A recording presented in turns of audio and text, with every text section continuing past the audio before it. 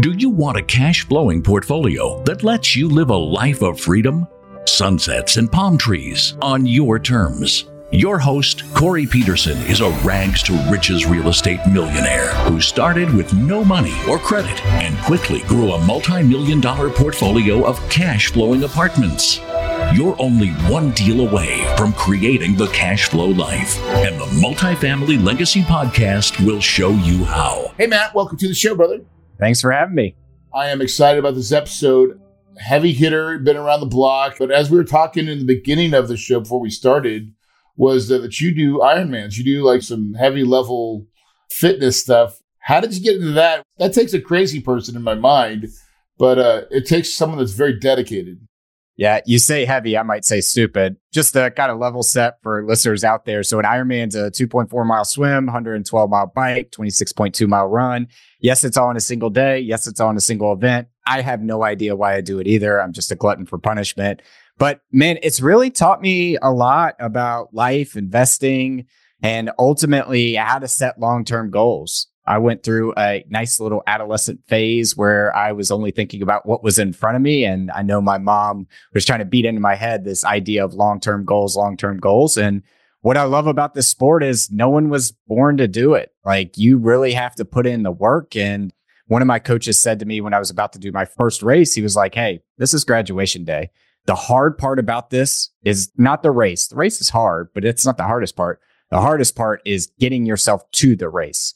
And so really this idea of how do you set big goals and then ultimately break them down into 5-minute tasks or little miniature goals that you can achieve along the way, knowing where the end destination is, has taught me a lot about life and investing. Did you used to do cross country when you were younger?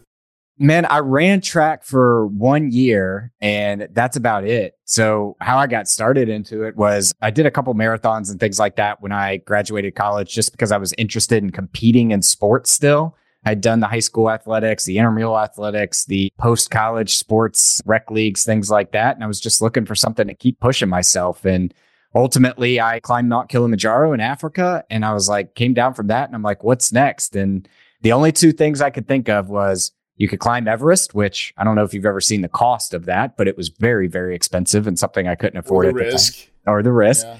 Or an Ironman. And I was like, well, this sounds cool. I remember seeing it when I was a kid on TV. Let's give it a shot. And that became an addiction. My brother-in-law just qualified for Kona. Oh, nice. Oh, so he's into it. Yeah. Oh, yeah. And I come from a town where cross country, right?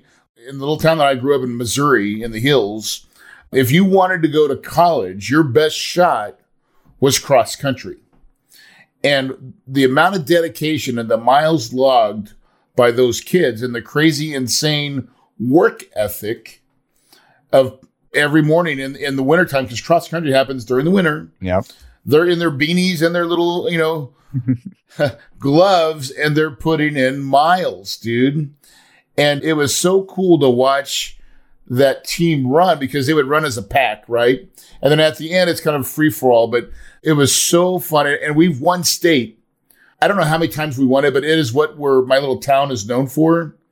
They win state almost every year. And it is a testament of that one thing you said, is putting the work and being disciplined to the process. So let's talk about that. How did you transfer that passion into your business life?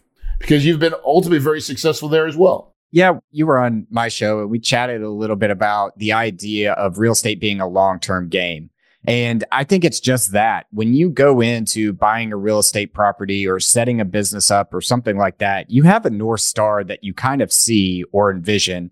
And if you don't, you should stop and do that first. You should have something that you're driving towards. But then it's saying, okay, I know what I want to do in 5 years. I want the culture of this organization to look like in 5 years, or where I want to be in a business. And then saying, okay, I don't know how I'm going to get there, because everybody's got a plan until you get punched in the face, right? Mike Tyson quote. But what are the 5-minute tasks that I can do every single day that march me towards that? So at the very least, if I fail, I knew where I was marching towards and I was putting in the effort towards that. So it's just that when you're starting off on your investing journey or entrepreneur journey, whatever journey you are in life, what's your North Star? And then take it back to what's the single task I can do every day that will march me towards that. Yeah. Because success, it's really just a process of doing those 5-minute tasks again and again and again. And then what you may not be good at, you eventually become an expert at. And let me say two things on this. One, I believe that passion follows activity. A lot of folks in my network are like, well, I'm just not passionate about that. I don't know what my passion is and all this sorts of stuff. Well, it's impossible to be passionate about something unless you have vested interest in it. And you only get vested interest by doing the little small task. The second thing I would say is one thing that Ironman has taught me, and this is very transferable to business, is you can't make up a workout. If I miss a 6-hour bike ride on a Saturday and I know I've got a 4-hour run on a Sunday, I can't jam that into the same day. I'll end up hurting myself more than I will achieving my goal. Yeah, you're going to get yourself injured, right? Yeah. Exactly. So why I say the 5-minute task and making it a consistent effort is there are a lot of people out there that think that doing business or doing your goals is these big monumental tasks. And if they miss one, they try to jam it in and try to make up for it the next day. Don't worry about that. Just don't miss 2 days in a row. So I'm big on finding these little small actions that I can do over the long term that if I do them consistently will make monumental moves versus the big monumental task or the big rock that you try to push over in one day. Yeah. The graduation of you ran the marathon is because you've been putting all the miles in beforehand. You do this all the time. Now this is the race. This is the one we're going to put it all in to sync with one big thing, but you've already properly positioned yourself and trained yourself that you're going to be able to hit this milestone. That's right. Right? It's like you're just going to be at the top of the hill. That's right. And normally when you finish, a new goal arrives. Yeah, I'm pretty bad at that, actually. I'm never satisfied. I'm not even satisfied in the moment. I'm always thinking about the next big thing, trying to catch up to you, you know? And I think that's why I love business as it relates to sports. I've always been a competitive person as well.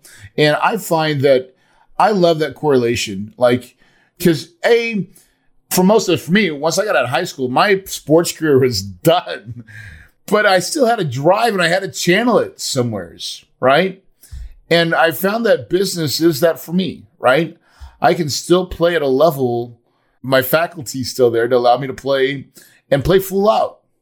And you still get to experience the thrill of winning. And sometimes we get to wear the other shoe, right? The agony of defeat when you make mistakes, right? And each one's a learning experience. How do you feel about it? Yeah, the only thing I would add there is this idea of consistent practice as well. So one thing I would say is like, if you're going to try to acquire a $50 million apartment complex, $100 million apartment complex, you're never going to get it right on the first try. So putting in the reps to sharpen your saw and to put in the work so that when that time comes, you will have the skills necessary is another part that absolutely relates to fitness and sports in general. Yeah. Let's talk a little bit about your portfolio. So can you guys just give us a little, Matt's overall portfolio, which you have, so everybody can really understand what we're dealing with here? Sure. So our general partners are on 4,000 apartment doors, 33 car washes, 1,000 mobile home park lots and growing. And then we also help co-manage a fix and flip short hard money lending debt fund that we've got out there. Yeah. Which that's a lot of stuff. It's really like almost just like 3 pillars. Maybe it's 4 pillars. There's a solid table that you can have a foundation on, because there's always something that's going to generate revenue in that equation, right? How did you stumble on to real estate? Where did you get your start? Yeah, so like a lot of folks, I was a traditional W-2 employee. I spent 15 years at some of the largest technology companies in the world in sales and sales leadership. And I actually found real estate back in 2016. I was part of a large acquisition pursuit, a $10 million deal. It was a net new logo, and we landed it. And I saw the money I was going to receive from that commission check. So I was thinking through, like, what am I going to do with this money? And I looked at crypto, I looked at bonds, I looked at stocks. And then I had a mentor at the time that was like, hey, you should look at this real estate stuff. It cash flows, it appreciates, you get some tax benefits along the way. But then, Corey, the story takes a turn for the worse. It was the week of Christmas, and my VP called me at the time and said I was not going to get that commission check, that I was only going to get 2 cents on the dollar. And when I asked him, like, hey, how did we get to this number? Talk me through this. What can I do to influence this decision? He said, how much have you made this year? And when I told him, he said, isn't that enough? And so it was at that point when I realized, hey, if I'm going to achieve the goals that I want in my life, give back to the causes I care about, pursue the passions that I have in my life, I'm going to have to find a different way. So I bought a turnkey new build construction right around the corner from where I lived a couple months later. And within 3 short years, I had become quote unquote financially free. It happens just like that and just that fast. It's really getting that first deal under your belt.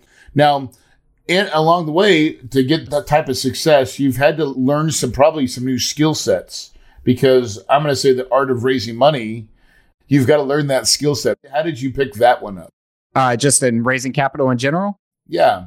Yeah, I think it comes down to basic sales 101, trying to solve problems for people and add value to them. So one thing I'm big on, and I've talked a lot about with peers in our industry, is I'm never going to go chase someone down to invest with us.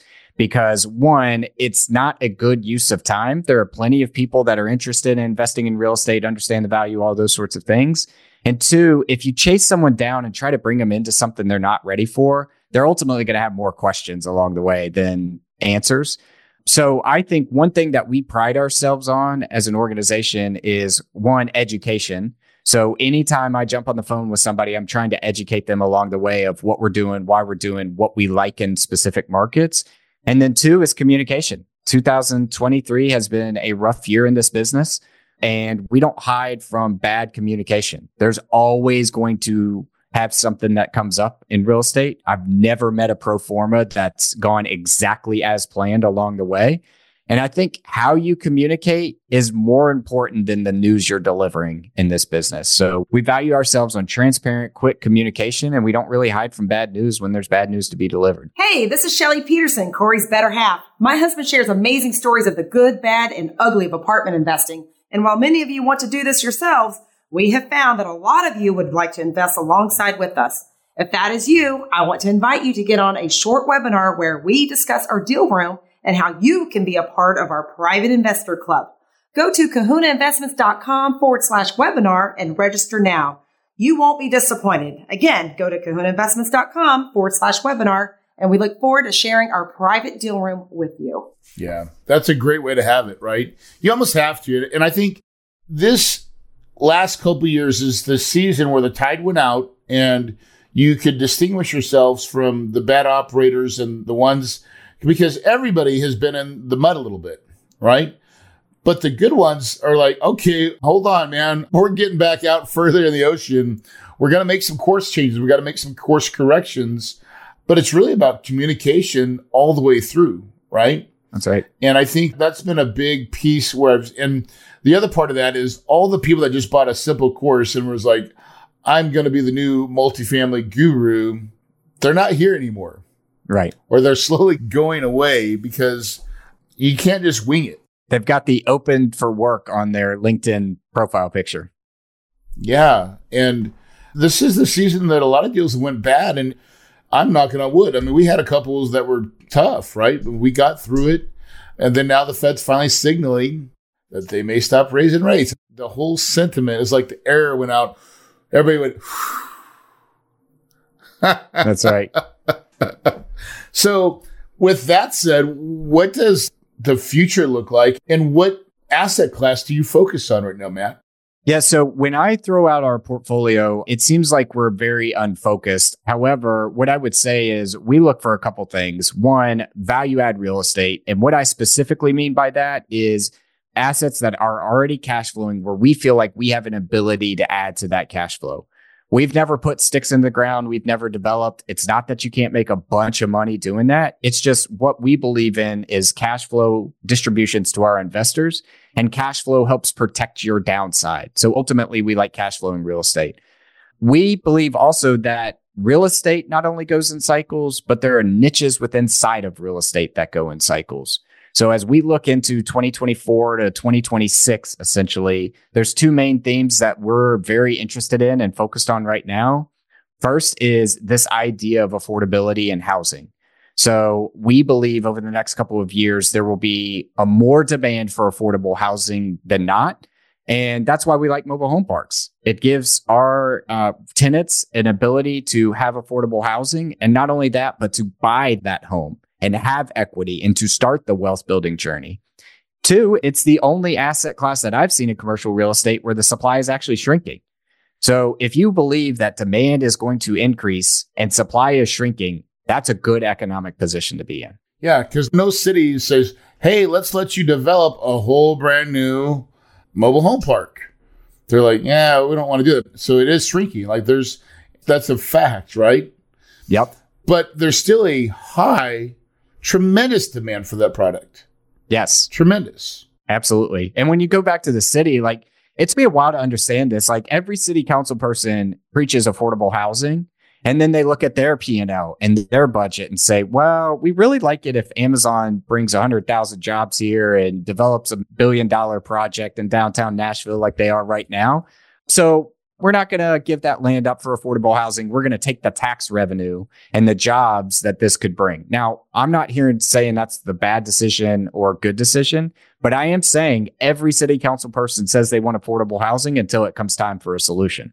Yeah, then you have to show them what the real solution looks like. You're like, no, what you're thinking about affordable housing is not our thought. Right. We run our parks different, right? I think people think of mobile home parks and they already have a preconceived notion. And I'm telling you, the right ones that are ran right, they don't look anything like you think. Yeah. And make no mistake, I grew up in East Tennessee, right? So I've seen my fair share of not institutional quality mobile home parks out there. Yeah. I grew up in the Ozarks, so I'm right there with you, Matt. Like, that's right. I know, like, is it Chris Rock? Not Chris Rock.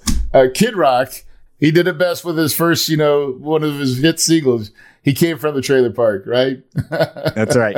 But I mean, our whole goal is to buy these parks and then ultimately sell back the homes to the residents. Yeah. And because, again, when they do that, one, it sheds that expense off of our balance sheet. So if the toilet's wrong or the window's busted, don't call us. That is now your property.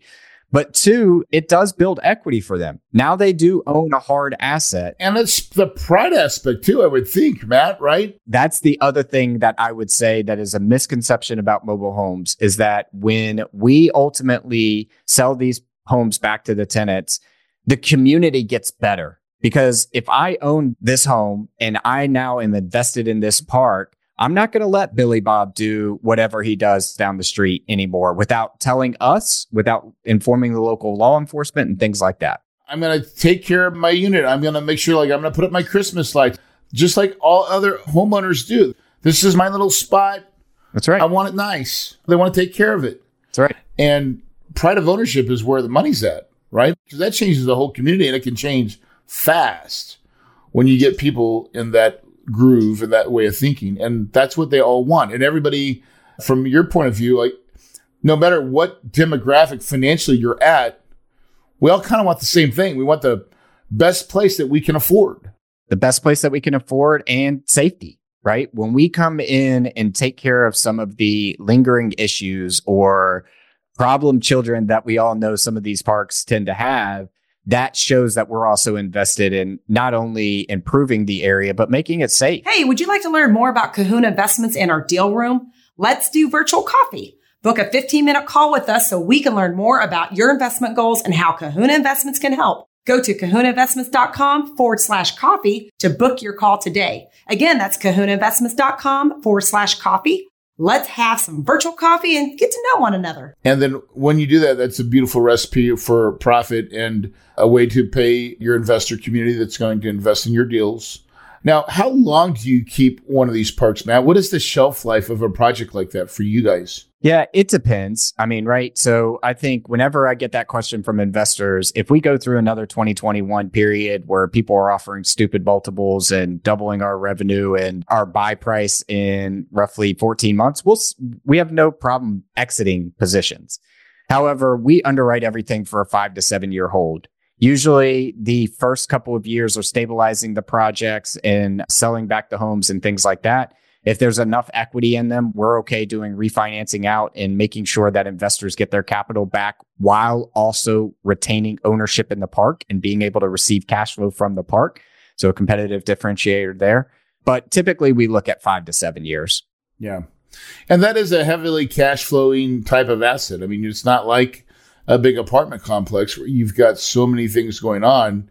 which doesn't always make as much cash flow. I've got to wait and bake a cake really for a long time to get a really big exit. But sometimes they don't cash flow for 2 or 3, 4 years sometimes, right? It takes a long time to bake the cake. Yeah. So the way I explain it to investors is there's something called lot rent. Lot rent means that you own the home and you're leasing the dirt from us. When we look at these parks, number one, the lot rent is usually below market. So that's traditional rent. We have the ability to kind of grow there. The second thing is by selling these homes back to the residents. So now we're getting a seller finance note where we make money off not only the principal payment, but also the interest payment as well.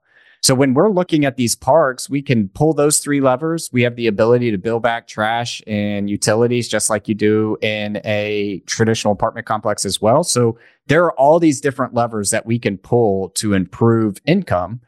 Not only that, but in a traditional multifamily, they're never going to own the homes or the condos. So you're going to have a repairs and maintenance line in your budget. We do as well, because things often happen on parks and septic systems and all those sorts of things. However, we have shifted the maintenance on the units back to the residents. Yeah, you're just taking care of the park. You're not taking care of the units inside of it. Right. Those are homeowners. Right. If they break something, they call their plumber or they call their whatever to fix their home. Right. So you're really just the lender. You're really the lender in that aspect. You're arbitraging private finance, wraps, or however you guys are doing it, right? That's right. So we have all these levers on the income side. And not only that, but we have levers on the expense side as well. Yeah. And so that beautiful space, right? I think that's a big piece. What about the car washes? Are car washes done or are they still getting started? Because I see them popping up here in Arizona all the time. And we're a great state for car washes. Talk to me about that. Yeah, happy to dig in there. I mean, we got involved in the car wash space in late 2020. And we started looking around and asking, why are all these NBA players owning car washes? And when we dug behind the hood, I mean, there's a couple reasons we like it. One, car ownership right now is at the highest it's ever been in our country. And a lot of those cars were purchased within the last 3 years. And for most Americans, a car is either the number 1 or number 2 asset they own from a net worth standpoint in their environment. So typically, when you buy an expensive asset like that in the first couple of years, you want to maintain it. You want to keep it nice. You want to keep it clean, all those sorts of stuff. The second thing we really noticed is that it's a highly fragmented industry. When I say soda pop, you go Coke, Pepsi. However, when I say car wash, you're thinking, what's the car wash around the corner? There's no national brand. The number 1 market share leader in car washes owns 4% of the market.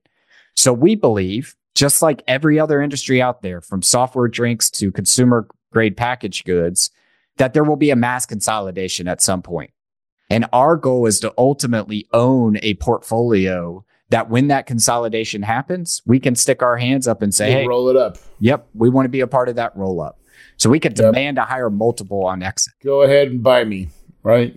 That's right. It's for sale. So I've already seen that happen in Arizona. Like we had these individual car washes and now they all got same concept, but then they just got purchased by a big buyer, which is more of a REIT and buying the whole state, right? And it's like, okay, there's beauty for that for them because they're taking all the systems and they're rolling it into one. Your car now can go to any location because it's all synced. Yep. And so that's the value add play for them. They're like, oh yeah, okay. So they just got to make sure your unit has enough recurring revenue. That's the job, right? Yeah, so we throw a subscription model on ours. It's the same concept. You can go anywhere where we have a portfolio, but also Wall Street and private equity love reoccurring revenue. So when we have reoccurring revenue, a portfolio we can sell, and we own the real estate as well as the business, we believe we can demand a higher multiple when we go exit these. Yeah, beautiful, beautiful. Well, that is exciting, my friend, Matt. I always say there's so many ways to make money in real estate.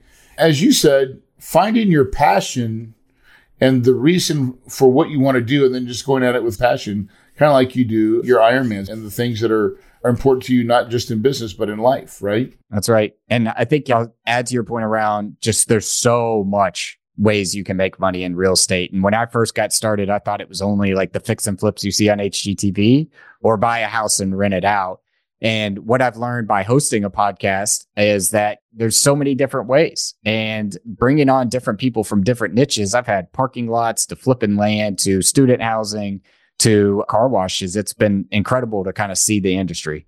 Yeah. And all the little pieces in between, you're like, okay, that's, I'm like, sometimes I'm like writing notes. I'm like, man, I need to get into that, or I need to look at that. Then I go back to it was like, Corey, you do a couple things. Just stick with the 2 or 3 things that you do. Do those well. Yeah.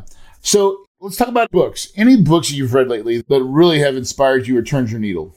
So I'm getting done reading The Miracle Morning again by Hal Elrod. I had an opportunity to spend some time with Hal a couple weeks ago and truly inspired by his story, but also this idea of if you can control your morning, you can control your day. But another book that I'll throw out there that doesn't get enough attention, I think, and it's outside of real estate, is The Last Lecture. Have you heard of The Last Lecture? No, but good book? Yeah. So The Last Lecture in academia is this idea of like, I'm retiring, I'm giving my last lecture. I'll tell a funny story. Remember the time Corey cooked salmon in the microwave and stunk up the place? Ha ha ha. And then here's my life lessons.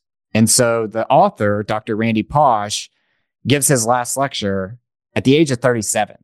And the reason why he's giving his last lecture is because he found out he has pancreatic cancer and he's going to die. And it starts off with, don't feel sorry for me. I've achieved everything I wanted to achieve in my life. And here are some of the things I've learned along the way and those sorts of stuff. And it's inspiring. It'll make you laugh. It'll make you cry. But at the end, he says, this last lecture isn't meant for the faculty and students. It's meant for my kids. And he has 2 young kids, 3 and 5, where he's actually writing down the things that he's learned and the lessons he wants to teach them as a father, but will never give them the opportunity. So if you get a chance, it's a great read. But if you're not a reader, The Last Lecture on YouTube, he gives the lecture, and it's an incredible watch. Yeah, I'm going to read this. I'm going to put this on my downloads today and my walk tonight. I'm going to start listening to it. I love stuff like that, right? I like inspirational, get you in the feels, because it is New Year's. I mean, as we're recording this right now, we're a couple of weeks away from the end of the year. And what a great time to sit down and have some retrospective. What would your last lecture be? How would you want to be remembered? And what lessons have you learned? What do you want to pass on, right? Yep. What would you do right? What would you not do again? Thanks for that. That's pretty powerful. I like that. What would your last lecture, for people that are listening to the show that are fairly new, what would you tell them? What would your advice be to them for someone starting off in this crazy world called real estate? I think the hardest lesson that I had to learn was that this is a team sport, and it gets said so many times, but ultimately it's so true. When you look at taking down $100 million property or running 33 car washes across 7 states, there's no way you could do it yourself. There's just no way. You need insurers, you need attorneys, you need CPAs, you need operators, you need people that understand skill sets that you may not have. And I think the faster you can put yourself out there as somebody that wants to go build a team and wants to learn and be a part of a team, the faster you'll go into space. And the easiest way to do that is by adding value to the people that are already in this business and finding a way to add value to them. So I know that I am really good at understanding the structure of deals and financing deals. I am terrible about understanding zoning. I don't care about zoning. I don't want to read zones. I don't want to go to hearings about zoning. So knowing that about me, if you have that special competency in a project that you need help on from a finance standpoint, like that's how partnerships happen. That's ultimately how you scale. Yeah, I think that is the biggest lesson, because in the single family space, we were all trained to kind of do it yourself. And then usually when you move into the multifamily space, it is a team sport. It always has been. That's right. Right. So great advice. Great advice. How do people find more about Matt? Where do they go? Where do they find more about your company? Yeah, sure. So 2 places. I'm the host of a podcast that Abraham Lincoln called the best podcast on the internet. Sorry, Corey. But it's called Ice Cream with Investors. Yours truly was a guest actually on the week that we're recording this. So go check us out on any of your podcast apps out there. And then the second place is nextlevelincome.com. There's a button in the top right corner that says invest. That'll link you straight to my calendar. And whether you're new in this business or an experienced institution, I love talking to people about how they are using real estate to make their money work for them. Connect with me there. Would love to chat. Yeah, great. Awesome. Those are 2 great places. Your podcast is awesome. You're a really good host. ask really thoughtful questions, really share the narrative, right? And share the experiences of other owner operators that are out there doing and getting dirty and making mistakes and generating wealth. It really is a lovely, lovely game when you look at it. So, Matt, I want to thank you again for your time. Guys, for everybody listening right now, this is what we try to do. We try to bring in great guests like Matt that provides insight and some stability and a new way of thinking. And there is not just one shoe size that gets real estate done. There's so many ways to make money in this business, but it starts with an idea. You have to firmly think of and commit to the process of, I want to be successful. It's kind of like Matt said, you don't get to run that Ironman. You don't start and go do the Ironman. You got to start one day at a time and saying, today, I believe I'm going to do this. You take that one little idea and say, I got to wake up. I got to put the work in.